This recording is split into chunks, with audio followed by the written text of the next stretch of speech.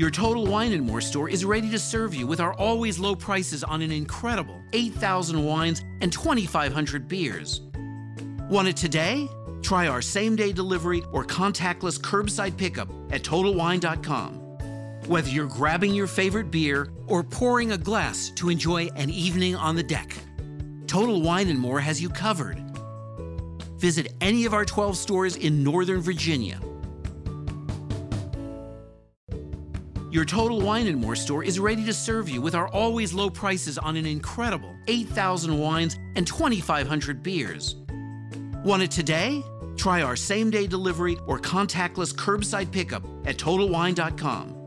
Whether you're grabbing your favorite beer or pouring a glass to enjoy an evening on the deck, Total Wine & More has you covered. Visit any of our 12 stores in Northern Virginia. Welcome to the Indie Film Hustle Podcast, episode number 167. If opportunity doesn't knock, build a door. Milton Berle. Broadcasting from the back alley in Hollywood, it's the Indie Film Hustle Podcast, where we show you how to survive and thrive as an indie filmmaker in the jungles of the film biz. And here's your host, Alex Ferrari. Welcome, my Indie Film Hustlers, to another episode of the Indie Film Hustle Podcast. I am your humble host, Alex Ferrari.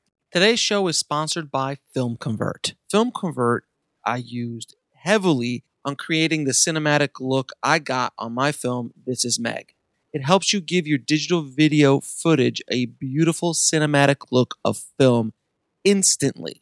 Whether you're shooting on a GoPro, a DSLR, a Red, an Alexa, a Blackmagic, it doesn't matter. Film Convert has created specific camera profiles for almost every camera on the planet, so it can adjust to your footage. Film Convert gives you the power to create amazing looking cinematic images with just a couple clicks.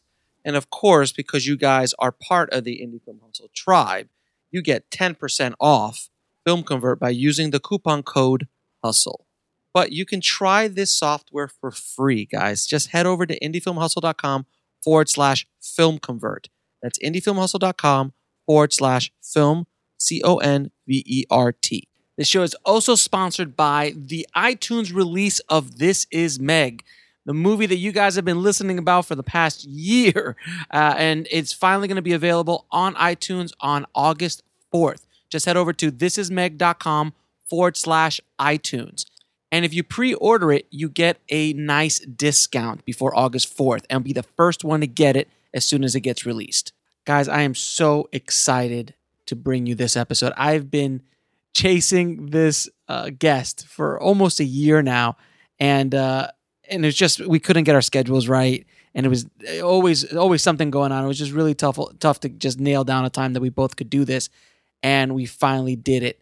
As promised in episode 166, today's guest is Nick Palmisano from the indie film miracle called Range 15. Now, Nick and his compadres put together a $1.2 million film that went on, and by the way, they crowdfunded that $1.2 million, and we're going to discuss how he did that, because he has never made a movie, nor anybody on the team really that put this whole thing together have never made a movie, acted in a movie, or written a movie. And they decided just to go out there and do it, raise the money, and go. And they crowdfunded that budget. And then not only did they crowdfund the budget, and they self-distributed it through Distribber. And they went straight to iTunes and Amazon. And they have, according to Nick, have made over $3 million to date and counting. And that's only been around a year old. That is insane. Insane for a horror comedy, a zombie B-flick, as I quote Nick, to go on and not only make that amount of money, they were able to break the top 10 of all of iTunes, competing with the studios. And they actually got all the way to number 2 on iTunes. Only Angry Birds beat them. I mean, come on, seriously, you couldn't beat Angry Birds. But, and I know that will drive Nick crazy for the rest of his life, but they got to number 2. And the studios even started taking notice, like, who are these guys? How did they get up there? What is this movie? because the top 10 of iTunes is generally, held for the studios for $100-200 million movies. But these guys were beating Batman versus Superman and just big monster studio tempo films.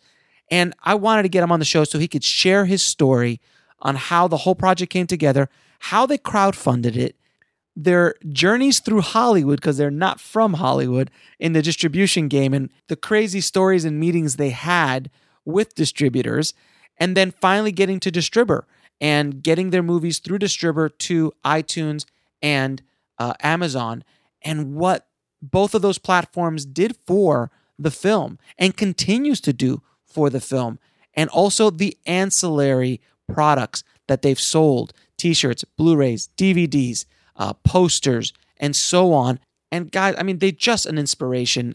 Nick and the team that put together Range 15 is an inspiration of understanding your market and making a product for that market or that community, as opposed to making a movie, then going out and trying to find a community to sell it to or a customer to sell it to. They knew their customer and built something for their customers. This is Business 101. So without any further ado, I want you to enjoy and please take notes and get ready to be inspired by Nick from Range 15. I'd like to welcome to the show Nick Palmachado. Palmachano. Palmachado. Thank you, brother. I appreciate it. So, man, we've been playing phone tag or email tag for a long time now, probably months, if not almost a year. So I really appreciate us finally connecting and having you on the show, man. Yeah, man, it's my pleasure. Thanks for having me. So, Nick, tell me a little bit about yourself and your background so the audience kind of gets to know who you are and where you came from. Sure. I kind of grew up all over the place. My dad was a Vietnam veteran that ended up working for the military as a DoD civilian for a long time. So grew up in Italy and kind of have been just about everywhere at this point. Went to high school in Massachusetts, so I'm a diehard Patriots fan. So I apologize for all of you out there that hate us. And I'm a very sad Dolphin fan. So been sad for 30. I respect the Dolphins. Dude, been sad for about 30 odd years now. Well, you guys used to kill us when I was a kid, so it's refreshing. It's refreshing to be on the other side of it. When Marino was around, yes. Okay. Anyway, Marino was around. We'll keep talking. I went to West Point, and after West Point, became an infantry officer, which I did for 6 years. Got out of the military, went to grad school, got the corporate job, and felt very empty. And started a little hobby on the side just to kind of keep my connection to the military community. And that was the apparel company that I now run called Ranger Up. Mm-hmm. And it's been 11 years now, believe it or not, since I started that hobby. And we've been able to do incredible things since then. Most recently, we teamed up with our friends at Article 15, another military clothing company, and we launched a movie called Range 15. And we'll get all into Range 15 in a little bit, without question. And then after that, a documentary about that film called Not a War Story. And so that is the 60-second version of my life. Is lots of travel, joined the military, got a job, and then started a hobby that became my real life's work. Now, Ranger Up is not like a little company anymore, right? I mean, this is a substantial apparel company. Yeah. It's we've I think we crossed seven figures like 7 years ago. Wow. So we sell a lot of t-shirts. That's awesome, man. Now it's weird because people don't realize how many t-shirts you have to sell to get to seven figures. Numbers. No, it's a massive. I wish we were selling like battleships, we sold one battleship. Like, we're good for the year. That would be preferable. Exactly. Now, tell me the story of how and why you launched a YouTube channel.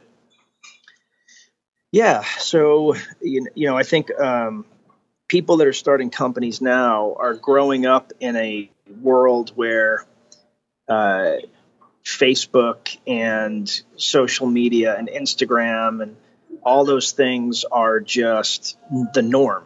When I started Ranger Up, Facebook existed, but the only reason I had Facebook was because I went to grad school at Duke University. Right. It was college only. I remember that. Yeah. It wasn't even college only at that point. It was like quote unquote elite colleges. It started with Harvard, then they added a couple more, then they added a couple more. So, almost nobody was on Facebook. Certainly nobody that was super interested in what we were doing. So I wrote a lot of articles for blogs and did a lot of stuff that was very popular back in the day, kind of these different networking sites. And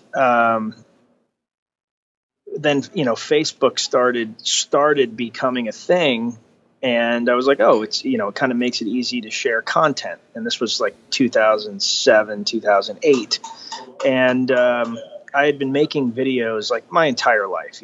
I made funny videos with, 2 VCRs when I was in the military. When I was a kid, I made, highlight videos and joke videos, for like my wrestling team. So I've always kind of had a passion for film. And even when I was at Duke University, we had a show called Fuquavision that was very similar to like a really bad Saturday Night Live focused on, Duke life. Okay. And I spent like more time doing that than I did, academics. And I'm not saying that as like a joke. I mean, I really spent more time, in the editing room than I did working on class. So, I've always had a passion for film, and all of a sudden I had this medium where, we could come up with content and you could easily share it. And, and back then when all this kind of stuff started, if you got a couple thousand views, that was huge. Like, wow, a few thousand people watched my stuff. That's huge. It's still like everyone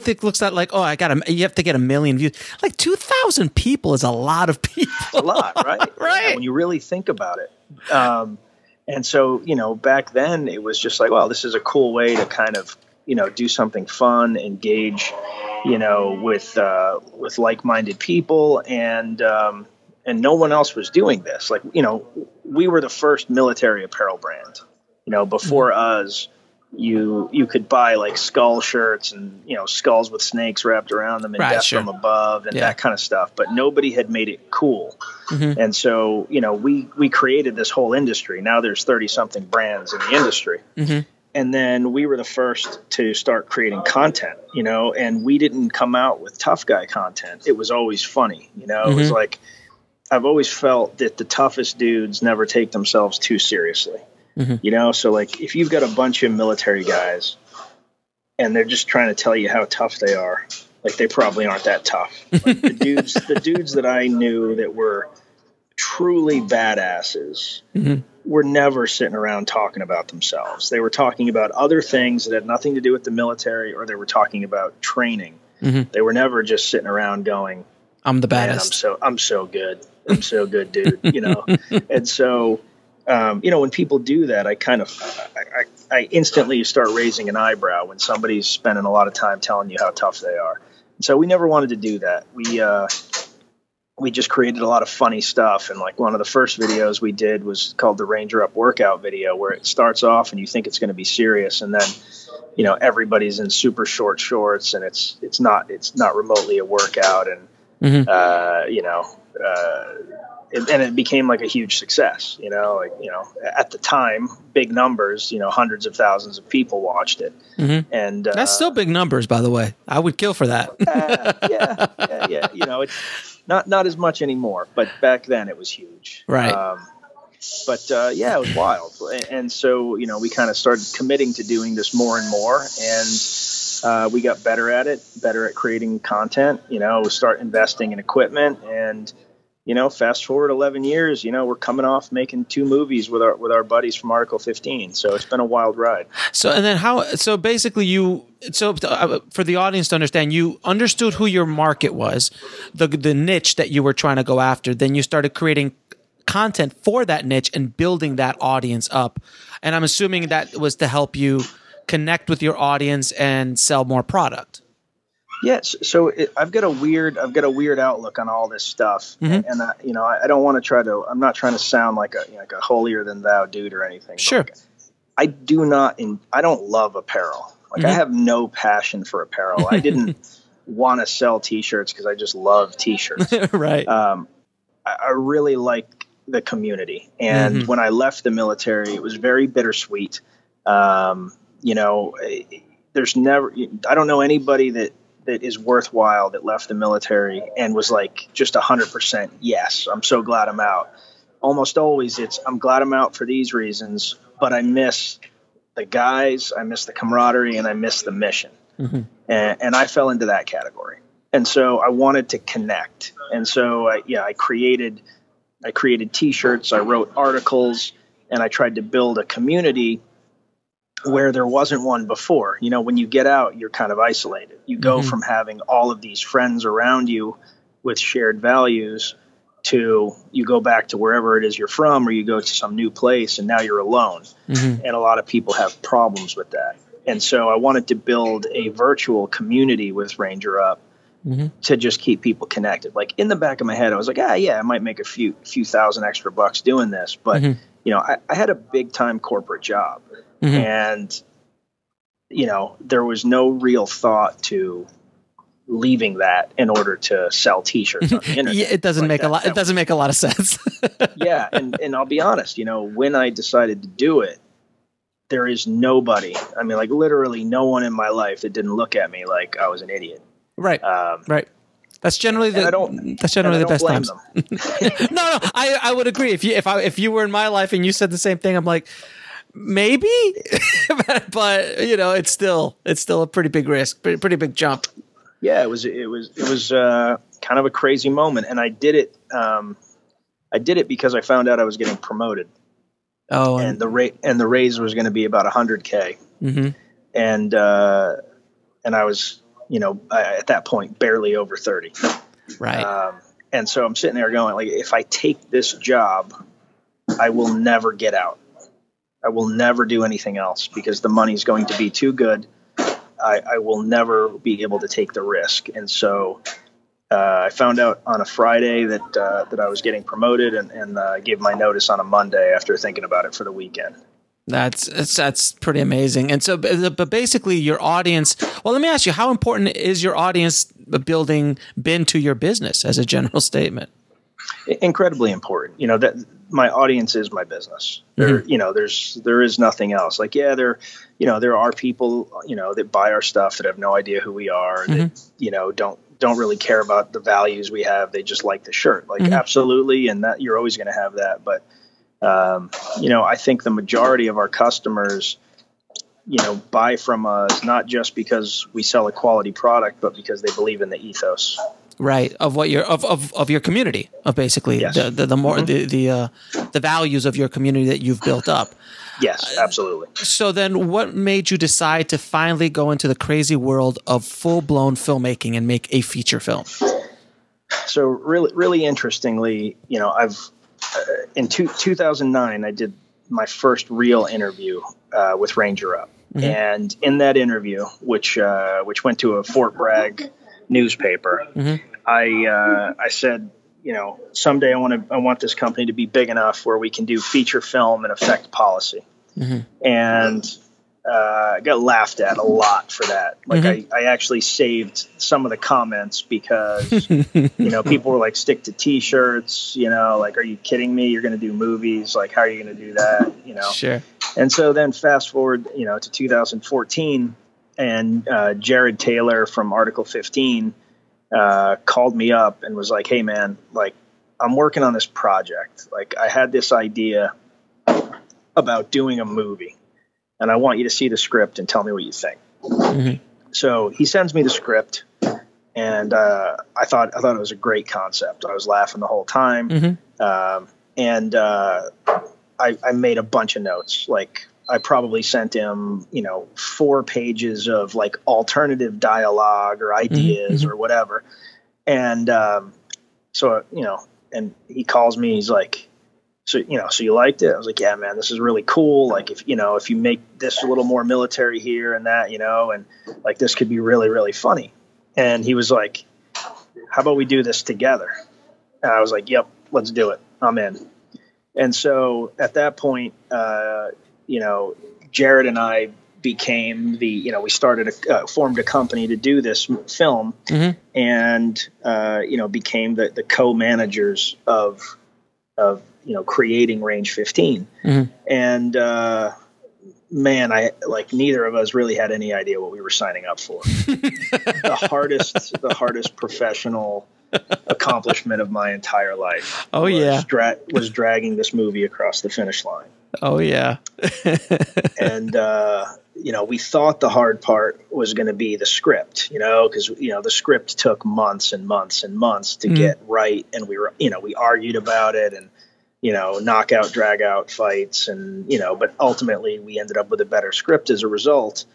And we were fortunate. I didn't realize how many people in Hollywood actually end up kind of breaking up as friends over creative differences. It's happened to me. It's happened to multiple of people I know. That's generally the way it goes. Yeah, it's interesting because in the military, we're so used to the culture of the military is you're supposed to fight the fight. Like if you believe something, you're supposed to fight it. And then once it's resolved, whether you got your way or not, everybody's supposed to drop it. Like that is the culture that we have where makes sense. If you don't fight the fight, you're doing a disservice to the men, you're doing a disservice to yourself. Sure. And you're being cowardly, but but once it's decided, you either get on board or you go away. And so that's just we'd have these fights, and then at the end of the night, we'd be sharing a beer or something. Like it never stayed. And so that was one of the things our director found really interesting is that we would have these pretty aggressive conversations, and then everybody would be fine. And he kept waiting for the ball to drop. Right. Because that's our training. In our business, that's when you see stuff like that happen, like this is going to blow up at any moment, and the whole thing's going to come crashing to a halt or down, and we're not going to be able to finish this movie. Yeah.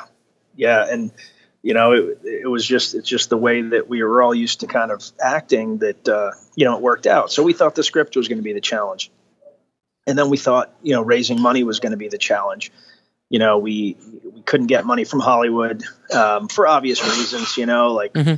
We had none of us had made a movie, none of us had written a movie, none of us had acted in a film. There was no reason for Hollywood to give us money, so we went to Indiegogo, and we were just hoping, hey, if we got $350K, then Ranger Up and Article 15 could kick in another a few $100,000, and we could make a small, $500,000 or $600,000 movie, and it'd be cool. And then, we ended up raising, just shy of 1.2 million on Indiegogo, and I was able to bring in a bunch of other sponsors. Yeah. Can you, so let me stop you there for a second. So, all right. So so when you started crowdfunding on Indiegogo, you basically went out to your audience, and then you told your audience, hey, this is what we're doing. And they responded much better than you could ever have dreamed of. Yeah. I did think we were going to get the 350. I thought we were going to grind it out and get the 350, but not in my wildest dreams that I think we were going to cross 350 in 30 hours. That's insane. It was insane. That was the power of your audience. That was the power of the connection you made with your audience. Yeah. We planned that, surgically, how we executed that. We first of all, we had just watched Super Troopers 2 raise $4 million. Right. And we modeled a lot of what we did after Super Troopers, because they had created an effective model for doing that. And then, Jared and I reached out to lots of different, supportive websites, supportive audiences. So it wasn't just Ranger Up and Article 15s. It was also the ancillary characters in both of our companies. So Matt Best on his social media, Tim Kennedy on his social media. But then also we were able to enlist, friends, like other personalities, military supporters, Medal of Honor recipients. And we had it all staggered so that, every, 6 hours, somebody new that had a large audience was posting it, which kept it very fresh on Facebook. And so, and then it kind of took on a life of its own. It went over 350, and then Marcus Luttrell. I had a small relationship with Marcus Luttrell from a previous event. We weren't tight or anything like that, but I had his contact info. I reached out to him, asked if he might be interested, and he did a little video that said, "Hey, if I'll be in this movie if it goes over, $500,000,000," and he posts that video, and then a day later we're over $500,000,000, and it just kept going and going and going, and that was when we started. We're like, oh, we have a real movie now, and our director said, look, you guys now have the budget to actually bring in some actors, right? Not just you guys and some working actors, and I say that with absolutely no disrespect, because a lot of times working actors are truly the best actors, but marquee value actors, in other words, bring in, right. Yeah. And so I started writing letters. In particular, I really wanted William Shatner to be in the movie. I'm not. It's not like I'm a huge Trekkie or anything like that, but I really loved him as Denny Crane in Boston Legal. Yeah. And he quietly does a lot of stuff for the military. He doesn't make a huge deal out of it. And I just thought it would be absolutely epic if we got William Shatner. So we all had kind of our dream list. Everybody wanted Arnold Schwarzenegger. Everybody wanted Stallone. That would have been amazing. Sure. But those guys they're a little busy. Yeah, just a little bit. But even Shatner, we didn't think we were going to get him. And he got the letter that I wrote him, and he said, no one's ever sent me a letter like this before, and I might be making a mistake, but I'm going to do it. And he came out and he did it. And once he signed on, it was magical. So as soon as he signed on, everybody else was interested. Then it was a real movie.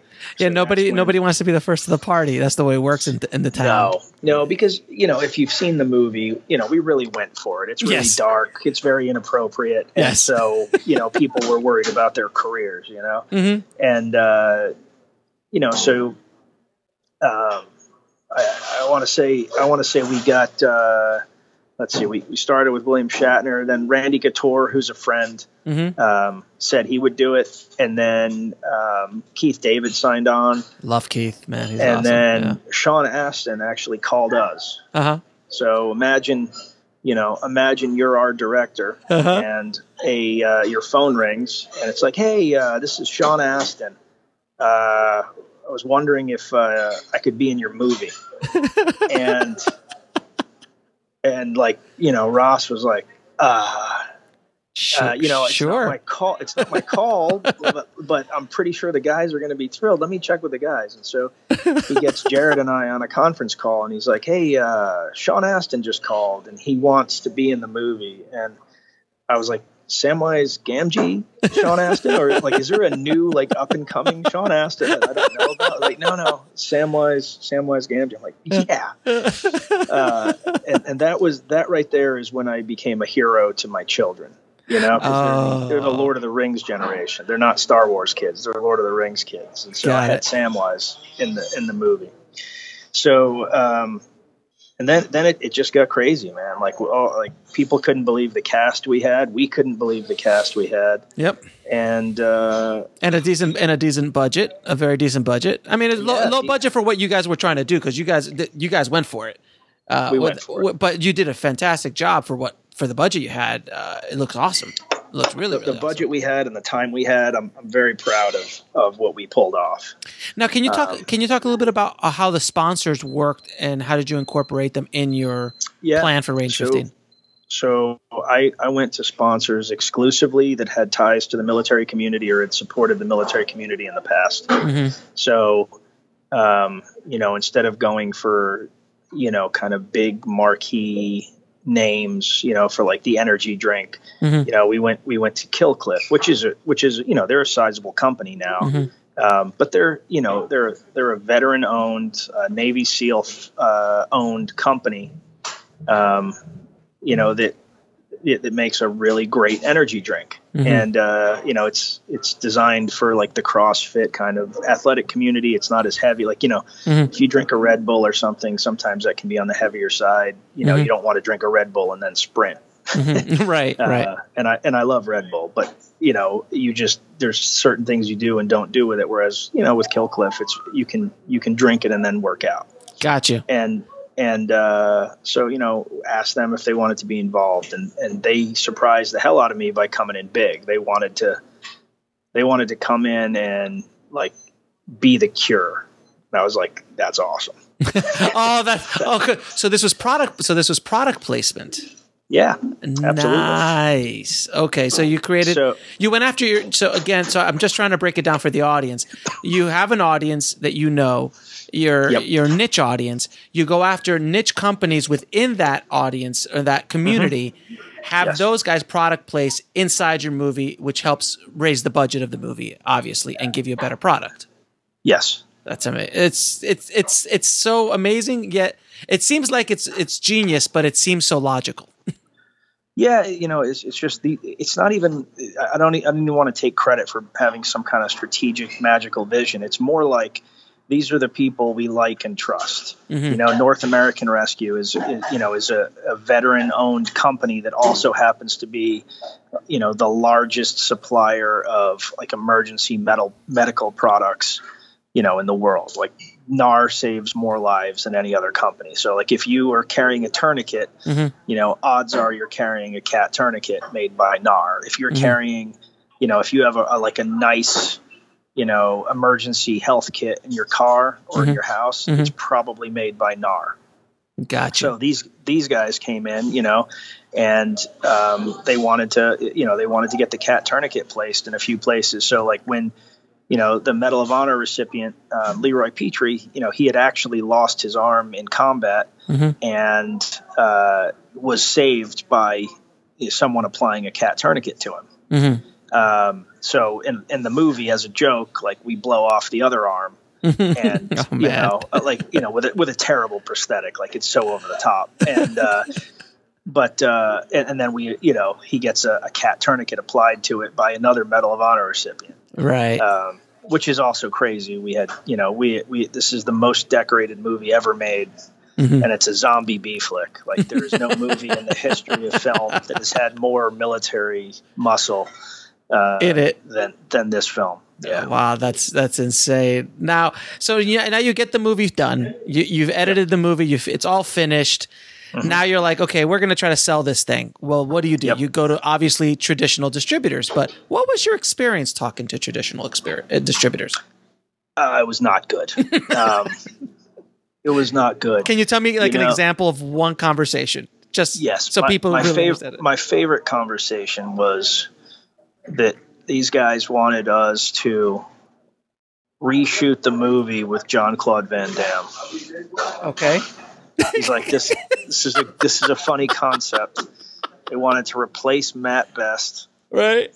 Who's the star? Jean-Claude, who's the star of the film, right? With Jean-Claude Van Damme. But you've already have a movie. It's done. We have a movie. It's done. But they're like, no, let's reshoot the whole thing. Let's reshoot it with Jean-Claude Van Damme. Did they offer you money for this?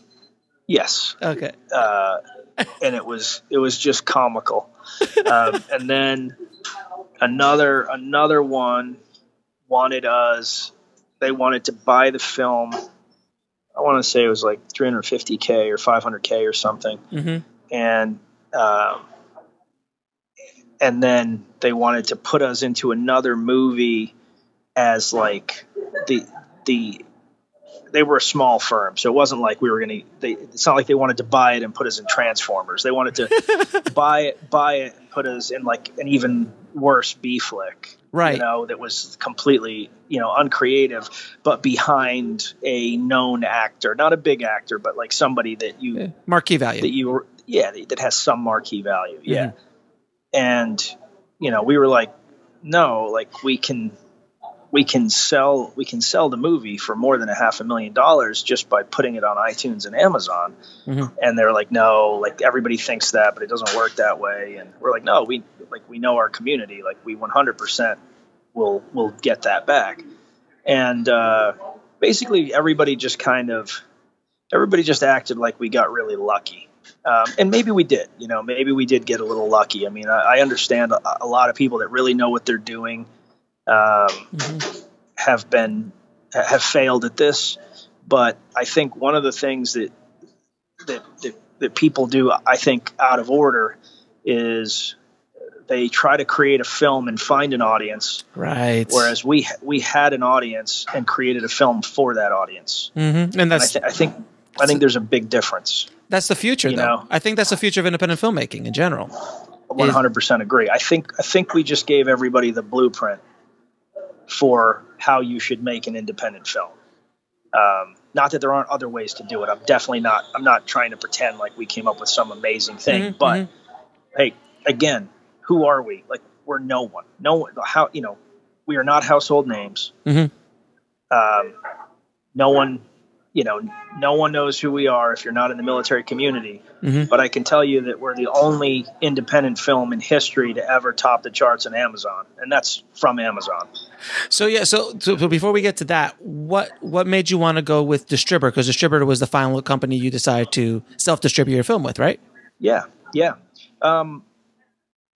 Talked to a lot of different people. Got a lot of different feedback, and there's some other okay companies out there, but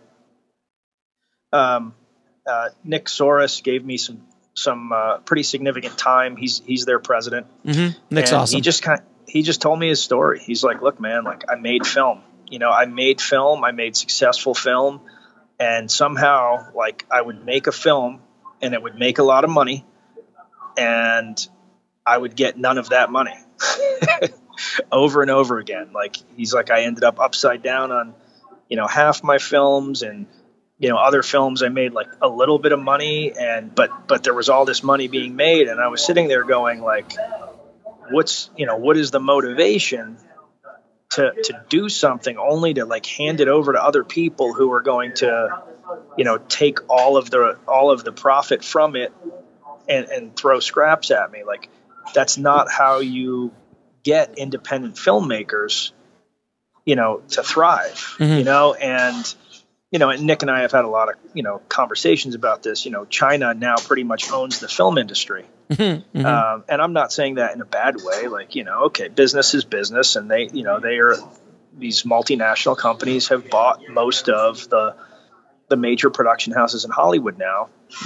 But the result of that is they are going to build film that is going to sell on an international scale, not film that is necessarily interesting or good. Like they're going to make Transformers and Fast and the Furious movies forever. And there's nothing wrong with those. I'm not sitting here judging like, Fast and the Furious 8. Like, I'll watch it, and it's entertaining, but I don't want to just watch Fast and the Furious 8. And I feel like that is the direction we're heading. And I think there are going to be very few major production company films that are interesting in the future. The trend is definitely more towards, very cliche, action-packed films. Yeah, for every Baby Driver, there's 45 Transformers. Yes. Basically. Yes. And I haven't even seen Baby Driver yet, but I hear I can't believe it got made in a studio system. It's like, oh my God, how did that happen? But yeah, and Atomic Blonde is another one I can't wait to see. Yeah, what was great was Ex Machina. That was a great film. Oh yeah, exactly. Look at that. Yeah, that was a great film, and I don't think that ever saw theaters, or if it did, I didn't know about it. It did, but it was very very small. Very small. Yeah. I found it on iTunes. It was like I'm flicking through things like I want to watch a new movie, and it was like, oh, what's this? And I stared at it for like 3 weeks. It was like, man, this thing is not falling off the top charts. Like I finally bought it and I was like, man, this movie is awesome. Yeah. And so, but how do you get those films out there if you're somebody like us? Like, you almost couldn't do it before. And so, you know, with Distribber, I felt like I had a guy that actually cared about, you know, he's not going to do the work for me. I mean, at the end of the day, like, it doesn't matter what your distribution is. Like, if your movie sucks, you're not going to get anywhere. If you don't have an audience, you're not going to get anywhere. But I felt like he gave me a very fair way of putting my film in a situation where it could succeed. And that's the most that you can hope for, you know, from a distributor. Right. And so, right. Yeah. So, you know, I had no issues with Distribber. They did a great job with everything. You know, anytime there was any kind of issue, they addressed it immediately. Like, they raised issues to me to like improve the way that our film was going to be viewed. Like, you know, it was a great experience. I'll definitely use them again. Now, can you talk a little bit about the release strategy of Range 15? Like, did you go all through iTunes first to kind of get the ranking up? How can you talk a little bit about that? No, we did iTunes and Amazon at the same time. Okay. But we, frankly, we just didn't know what we were doing. So we felt like iTunes was going to be bigger. Because, you know, and iTunes also shares more of the profit with you. And yeah, so, they do. you know, like, and I've had iTunes forever. And so, you know, and as has Jared. And so there's a little bit of a bias to what you know. And so we thought, you know, iTunes is going to be the bigger one and Amazon would be like a distant second. And actually it was quite the opposite. Really? And so, I mean, iTunes did very well. Don't get me wrong. I think iTunes the first week beat Amazon, but that was the last time it beat Amazon. And really? And the difference there is the platform. So with Apple, we were an also ran. Like, we were another product in their system. You know, even though we went all the way to number 2 on the charts and we lost to Angry Birds on iTunes, which they supported big time because it's their film. But even though we were number 2 on the charts for 11 days, nobody from Apple ever reached out and said, you know, can we get some graphics? Can we pump this? Nobody pumped it. Nobody pushed it. Nobody did anything. Like, it went to number 2, sat there for over a week, and then, you know, started coming down, and, you know, it stayed in the top 25 for, you know, I think a month and a half. And I mean, like, it did very well, but like, there was no like movement. You know, we just kind of got ignored, and that's fine. Like, there's no judgment there. But with Amazon, I actually had breakfast with 2 Amazon executives when I was out there for Not a War Story, talking about how we're going to launch that with Amazon as well at some point.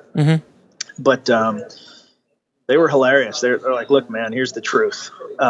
We woke up, we checked the dailies, and we see this movie, Range 15, that's, you know, over, you know, Batman versus Superman and over Divergence. And we called IT because we thought we either got hacked or there was some error in our system that needed to be fixed. And then when we realized, you know, oh, this is real, like, people are actually buying this movie, they had Low Man on the totem pole go and Google it and figure out who the hell we were, because they had no idea who we were. And then they reached out to us. So this is all within 24 hours of being on their site. They reached out to us, and it was their executive vice president. It wasn't just somebody. And he was like, look, you know, you've got lightning in a bottle here. Like, we want to push it. Here's what we need. And they gave us a bunch of sizes that they needed graphics for. And, you know, we made those graphics within an hour, had them back to them. The next day they were up on the site, and, you know, and they're still talking to us like, oh, you know, hey, we've got Veterans Day coming up. We could do this, that, or the other thing. Like, those guys Amazon knows how to sell better than anybody on the planet. That's very true. That is very true. Everybody else is in distant second. So these guys, you know, they have a product. People want it. They want more people to buy it. And they're incredibly easy to work with. So So a lot of the traction you got on Amazon was strictly because at the beginning you got a big push from your audience, but then they just saw it and they decided to move on it and help you. So by them helping you, it definitely kept the revenue coming in higher because your profile went up. But even now, like they were laughing. They're like they cannot believe how many people are still buying the film. Mm-hmm. They said like films, it's a year from when we launched right now. And like, you typically at this point, you've got your maybe $300-400 a month coming in, especially for an indie film. Mm-hmm. We're still doing thousands of dollars, on a monthly basis for the movie. So that's insane. Yeah, it's really cool. Now let me ask you a question. So to get up to the top 10 of iTunes is pretty substantial. You need to do some major numbers. Can you talk about sales, as far as sales or rentals or transactions? How many do you think that people need to get, to make any sort of traction whatsoever? Is that something you could talk about? So I don't know exactly how many you have to sell, to give or take. We did, in that first month, we did about $1 million in revenue. No, in our cut. Okay, your cut. Jesus, our cut. Oh wow! So the movie, this movie definitely has broken 7 figures. Yes. Jesus Christ. Yes. So it's a very successful independent film, to say the least. Successful independent film. Yeah, we're like I said, we're very proud of the community for making this thing happen. Wow. And it's still going. People are still finding it. People are still buying it, still watching it. So like it's not a huge film, but we've done a few $million on this movie at this point, and we put some of the money towards the documentary, and and we're hoping that does frankly better. We're hoping that's a bigger film in a lot of ways than the actual movie was. So because you said it hasn't done a lot. I guarantee you that everybody listening to this podcast right now would kill to make $1 million or $2 million or $3 million on their independent film. So it's a substantial. I mean, I've been in the indie business in the film business for over 20 years, getting close to 25 for God's sakes, and I've rarely heard a story like this. This is a unicorn style story, so you should be extremely proud of what you've done. I appreciate that's why I wanted you on the show. When I heard the story, I was like, this does not happen every day. It's very rare, and it's still niche. That's the thing that I find so fascinating about Range 15. This is not a movie that blew up into the mainstream, because a lot of indie movies go and they find their audience and they just kind of blow up and everybody hears about them. Range 15 is still within its niche. It's kind of broken out a little bit here and there, maybe in the action genre, but generally speaking, it's still niche. It's still underground. Yeah. And so right now, we're hoping, we're either going to end up on Amazon Prime, or we're going to end up on Netflix. And I want to pair the documentary with the film. I don't just want Range 15 to end up in one of these things. I want both, because I think people that watch the documentary and then watch the film will get a better love the film forever. Yeah. People that just watch the film, like, they either love it or they hate it. But with the documentary, people have an appreciation for how hard it really was to get this movie done. Got it. Now, and how well have the DVDs and Blu-rays have been selling of Range 15? I'm just curious, because a lot of people say that DVD and Blu-ray is dead. No, we've sold a ton, and it's interesting because we only have sold them on range15.com. Yeah, and the reason for that is even though Amazon is really easy to work with on a lot of things, they have a lot of rules to protect the customer, and because we've never actually sold DVDs before, we need to get like a waiver And by the time we realized all of this like, how you had to do it and, how long it took. And we just didn't have time because the movie was releasing. So we never put it on Amazon. Right. So we're selling all these DVDs and Blu-rays off of like a website that it's literally its only function is to sell Blu-rays and DVDs. It's nothing. Like that's it, Now, how did you leverage Range 15 to sell other products and create other revenue streams? So, we are in the process of working on a app right now, like a phone game associated with Range 15.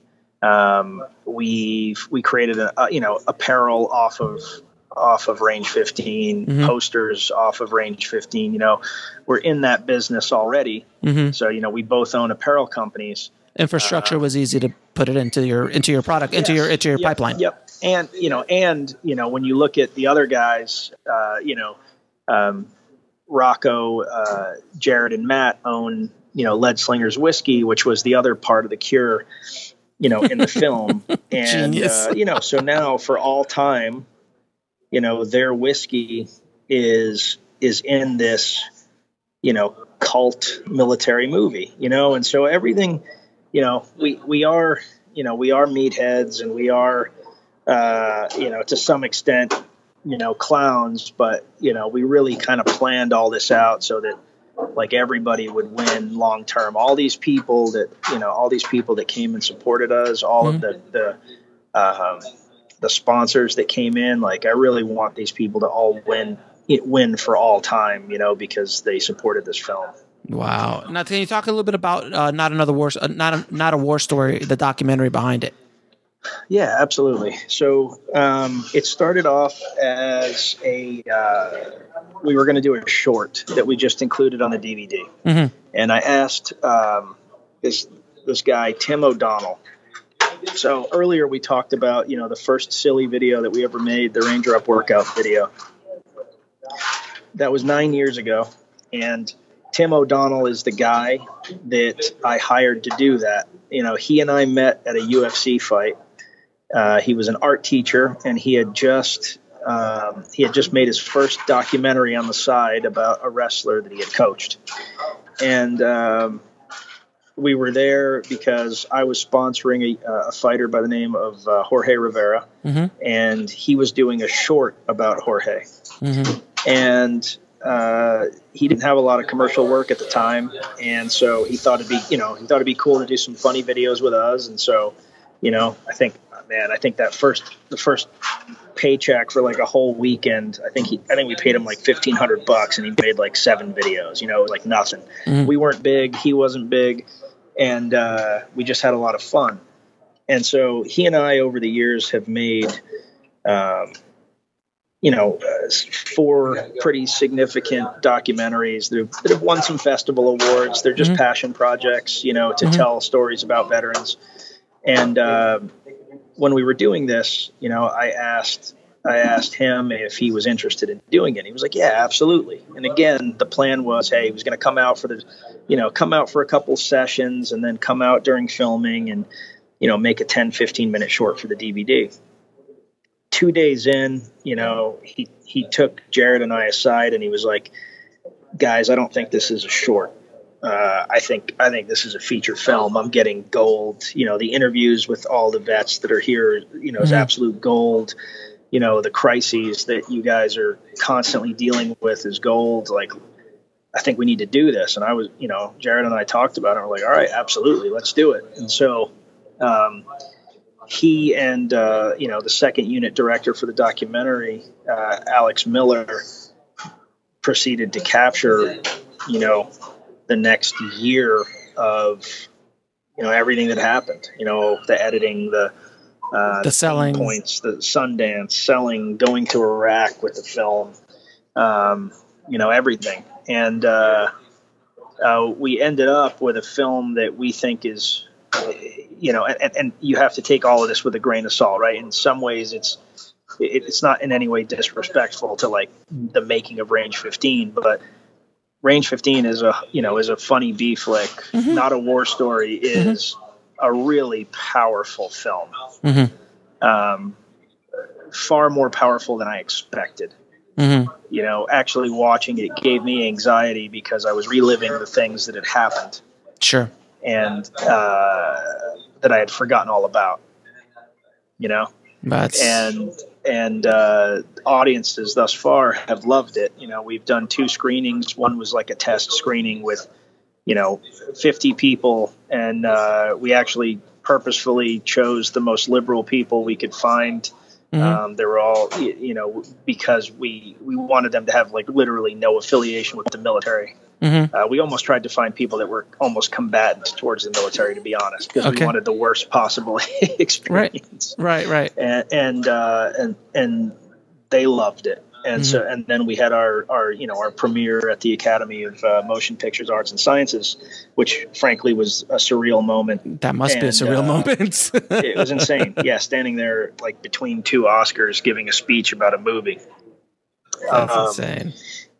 And it got, pretty universal acclaim out there. And so, we're now in the process of submitting our application for an Oscar bid, which, we 100% realize is a long shot, but, I can't think of a better win for the community than us miraculously pulling this off. That would be pretty insane. Like just coming back and saying, guys, like, you did this. Are you self-distributing it as well?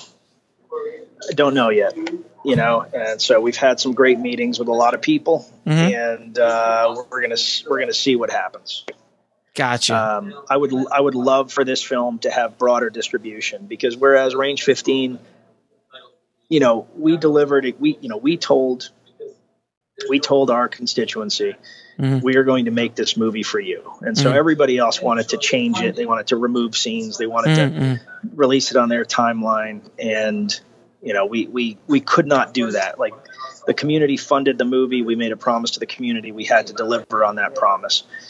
With Not a War Story, I think it's a bigger film in that I've never seen a film that does a better job of bridging the civilian-military divide. You get a window into the military community that I think is needed, because it humanizes the military. Wow. It's very easy to turn veterans into caricatures, right? And the caricature that most people convert you to depends on kind of your worldview and where you grew up and how you grew up. Either, you think veterans are broken by war, maybe alcoholics, maybe suicidal, or you think veterans are, perfect white knights with, the moral fiber of like, Sir Lancelot. Yes. Thank you. And so, neither of those things is true. Right. And, you see very clearly that like we're a cross section of society with different goals, different belief systems, but that we're a very tight knit community, and we use gallows humor, a lot to kind of, deal with things. When things go wrong, there are more jokes, not less. As things get more intense, we tend to get sillier. And that's because that's the way it is in the military. That's what we're accustomed to. Now, so all of that is captured, in this film. Well, man, I wish you the best of luck with that film. I can't wait to see it. I really, really want to see it.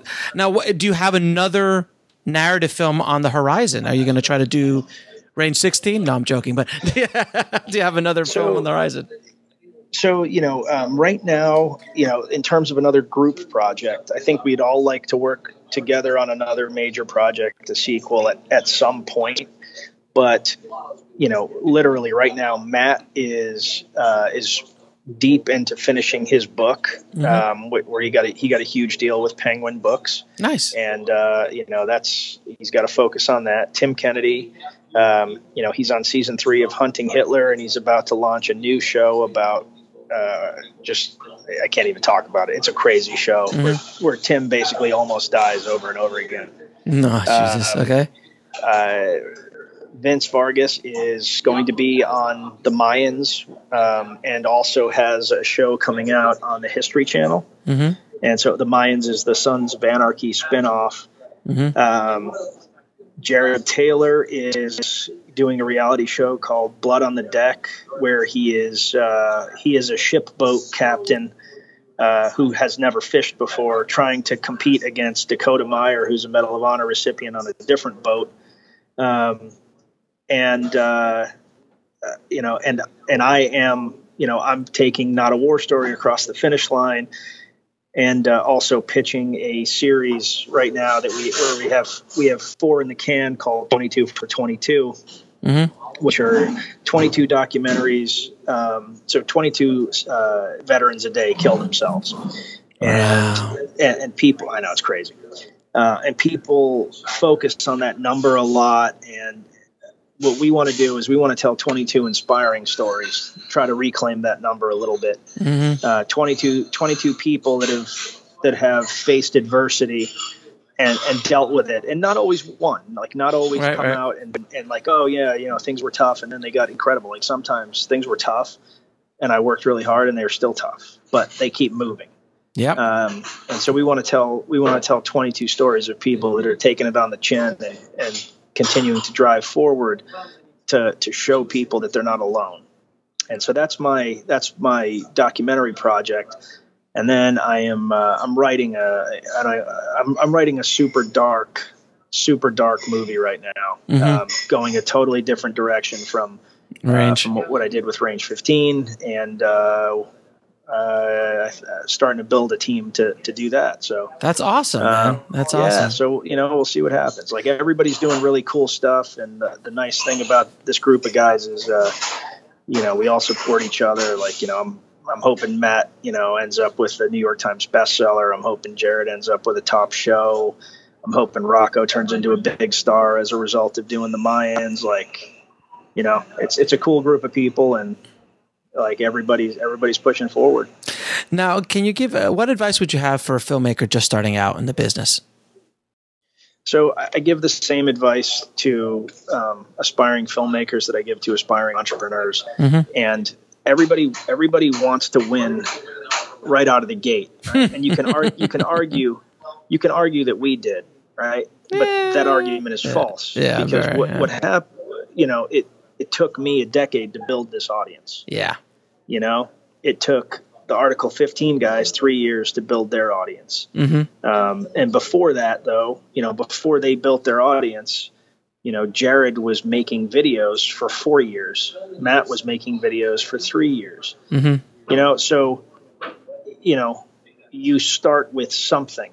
Like you want to be an aspiring, you want to make a film, start Mm-hmm. making films. Start making shorts, post those shorts online, build an audience, figure out what the audience likes and what they don't. Like sometimes filmmakers, get a little bit up their own butt, and they think that they are these, the greatest creative artist of all time. And like, I'll be honest with you, like I watch things like Project Greenlight, and these guys like, oh man, I've got to shoot it on film. Like, I don't know. Can I swear on this podcast? Absolutely. All right. Like when I watched that dude get handed $2 million. Which season? This was the latest one. Where the very last one. Oh, I haven't seen. The last one on HBO. Dude, he gets handed $2 million, which is the most they've ever handed anybody. Right? Yeah, they've never handed that much out. And he's like, I've got to shoot this whole thing on film. And the producers are like, we really don't think that's a good idea. And like they go to like Matt Damon and Ben Affleck, and they're like, he wants to shoot on film, and they talk to him about the difficulties. But then they're like, well, he wants to do it, so we're going to let him. Like, I would have been like, you know what, motherfucker? Like, not only no, but like, get the fuck out of here. We're going to pick someone else, because if you're that much of an ass clown that you don't realize that this project is already going to be so hard, somebody is handing you $2 million that isn't your money. And you're not listening to their advice. Like, you don't need to be in this business. Like, you don't need to be. Oh, my friend, that's the majority of people I meet in this business. Yeah. I mean, and by the way, a fun little fact, I was in season 2 of Project Greenlight.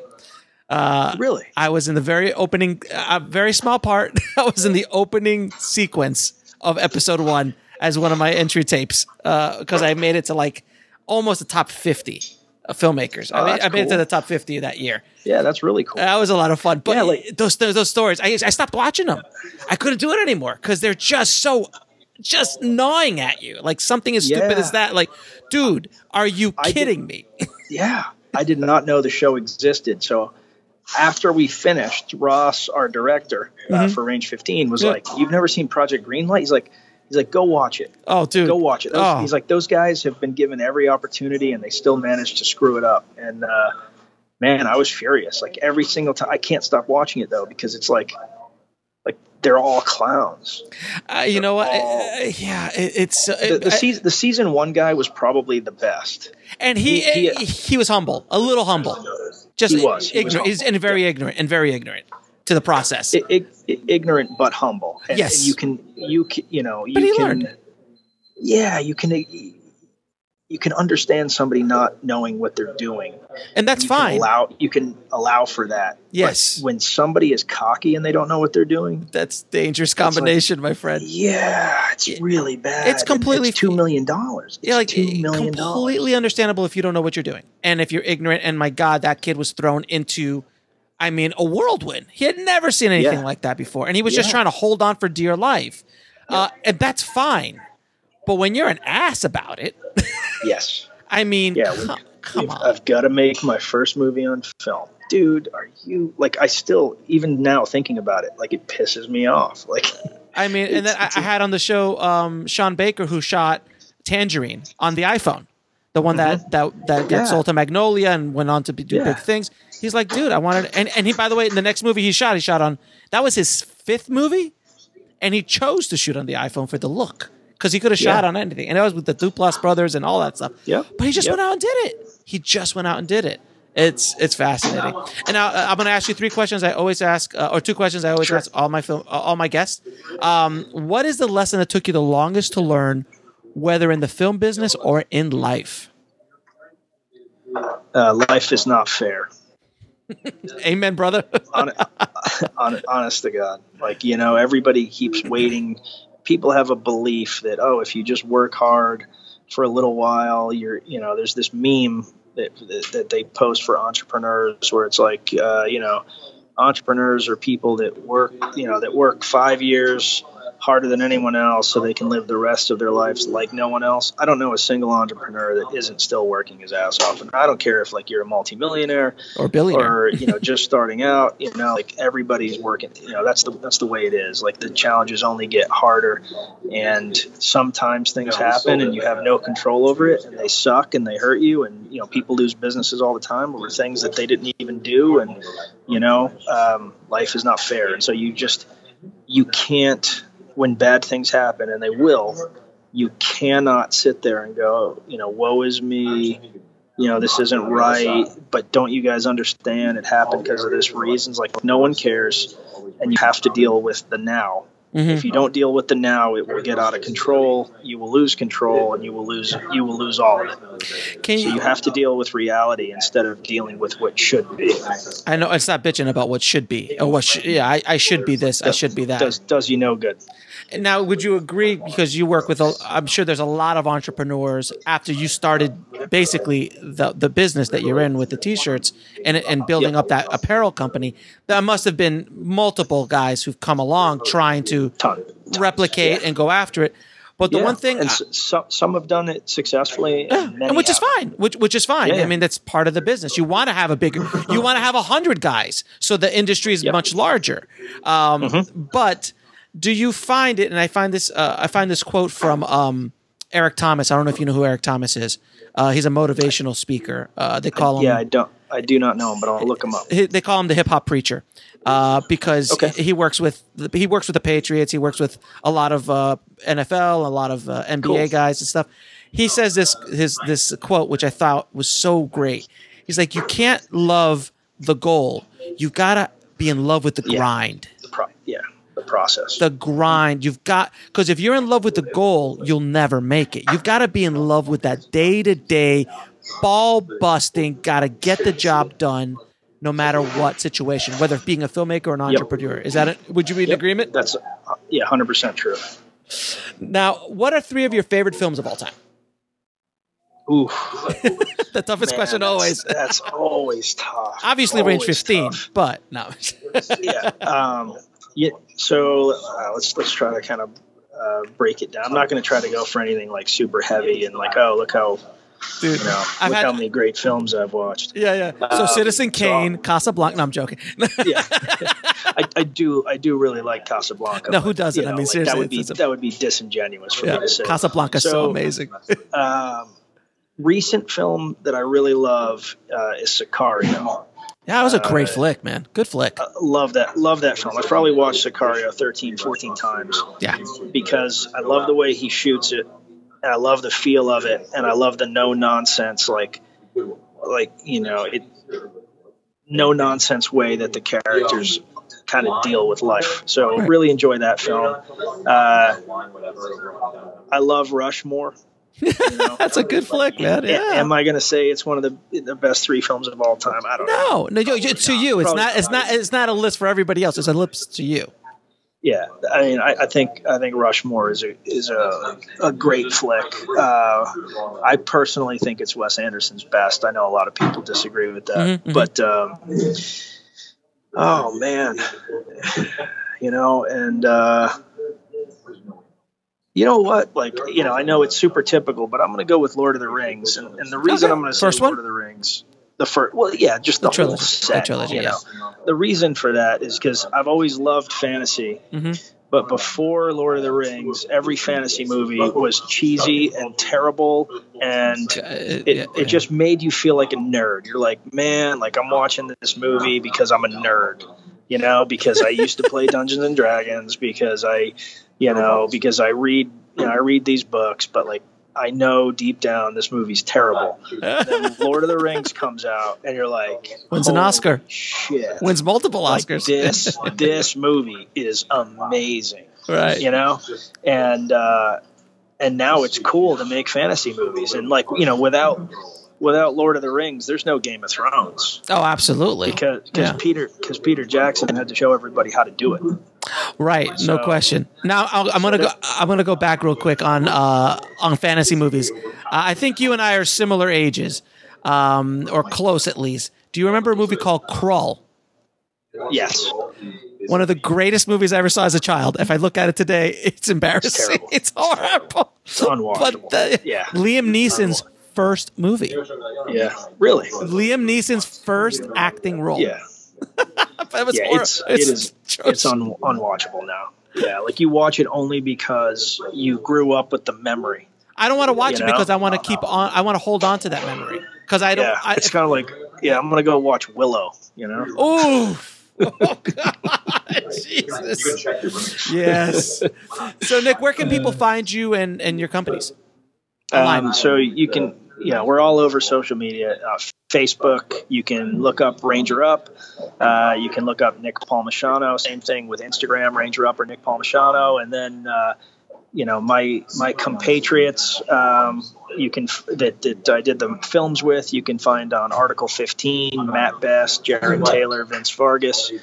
Also our side, Tim Kennedy and Jack Mandeville, and then the movie itself, Range 15. And we're literally anything you go to, whether you're talking Instagram, Twitter, Facebook, we're on everything. So, Ranger Up, Nick Palmisciano, and all those other guys. You're everywhere, man. Dude, first of all, man, again, I wanted to say thank you for not only being on the show, thank you for your service, man. I wholeheartedly appreciate it. And thank you for sharing your story, your inspirational story, and how you got Ranger 15 out, man. I hope it inspires some people to get off their ass and actually go make some movie, because there is a blueprint and you can do it, but it's not going to happen in a day.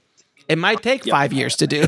It might take 10. Take 10 years. Yeah, but it's you doable. Keep grinding. Absolutely. Yep.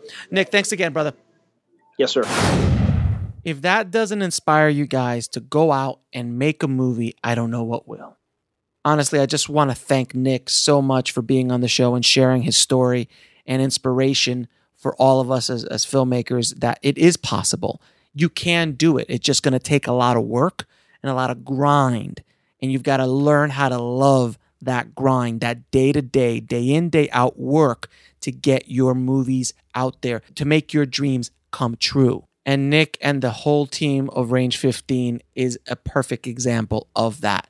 And I really hope you guys find some inspiration in Nick's story. And as you heard in episode 166, my entire distribution, self-distribution plan and how we're using distributor to do it, I'll put links to all of that stuff and how to get a hold of Range 15 and how to get a hold of Nick and everything in the show notes at indiefilmhustle.com/167. And don't forget to head over to freefilmbook.com. That's freefilmbook.com to download your free filmmaking or screenwriting audiobooks, guys. It's awesome. I listen to audiobooks all the time, and Audible is awesome. They have a quick, great app, and you can try it out for free, man. You can get one free audiobook, no strings attached.